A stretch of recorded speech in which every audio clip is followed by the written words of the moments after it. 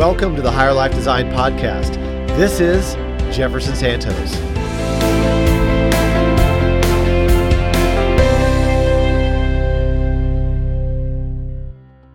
Hi, Jefferson Santos here, seven-figure entrepreneur and author of the book Higher Life Design. And today, we're going to talk about happiness. Literally, happiness is now figured out. There's literally thousands of studies on happiness, literally all around the world. And there's three things I want to talk about that really help you be even more happy. And the first thing I want to talk about is gratitude. And with gratitude, it's kind of hard to be happy if you're not grateful about what's going on in your life. And I think one of the tools that helps you carve out more gratitude is awareness. And I think if you're even more aware of, hey, you're alive, you're standing on 2 feet, you're above the ground, you've got 3 meals a day, you've got a roof over your head. There's just all these little things that we really need to be aware of to really be grateful for, because we all know that as we go through life, something's got to suck, right? But, if we keep on focusing on that, it's going to expand, right? So we got to focus on being grateful for all the other things that are going good in our lives.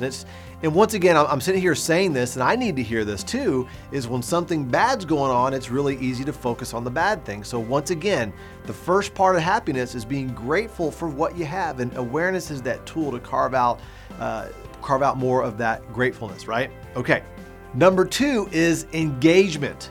Okay, like really being engaged in an activity. I mean, have you ever thought about I've got a 2-year-old son and another newborn. Obviously, he's not really engaged in anything yet. A 2-year-old son, he's building his blocks, or he's painting, or he's coloring. I mean, he's engaged. He's excited about the task that he's doing. And so, question to you is, are you engaged in what you're doing? Are you engaged at work? Are you engaged in the juicy conversations that you're having with your friends and your coworkers? Because if you're disengaged, that has that apathetic feeling, and you're not feeling the spark of life. And so when you're grateful, and then also you're engaged in what you're doing and being and excited about what you're doing, I think that really helps in helping you be more happy. Because just think about anything that you're doing.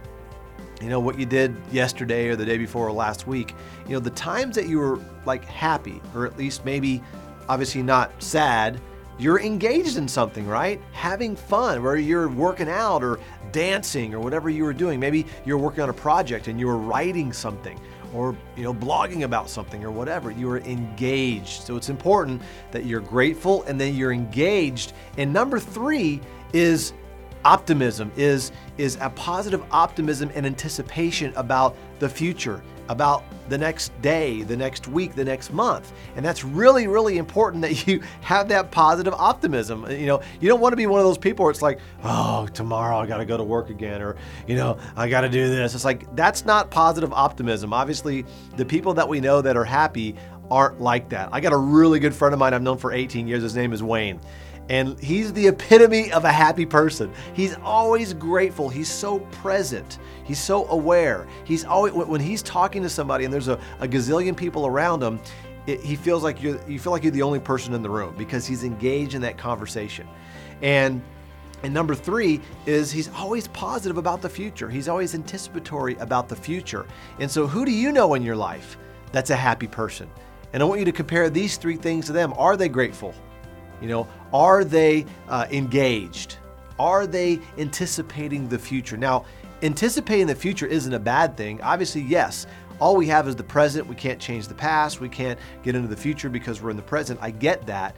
But I'm talking about having, a positive feeling and an optimism about the future, right? I think that's important when you can borrow from the promise of the future that gives you hope in the present, right? That's really important. So those are 3 things, and I want to keep it simple today, that we can do that, and I want you to think about, here's a question I want to leave you with. I want you to think about, what is it that you can do to have more gratefulness, more engagement, and more optimism or anticipation in your life?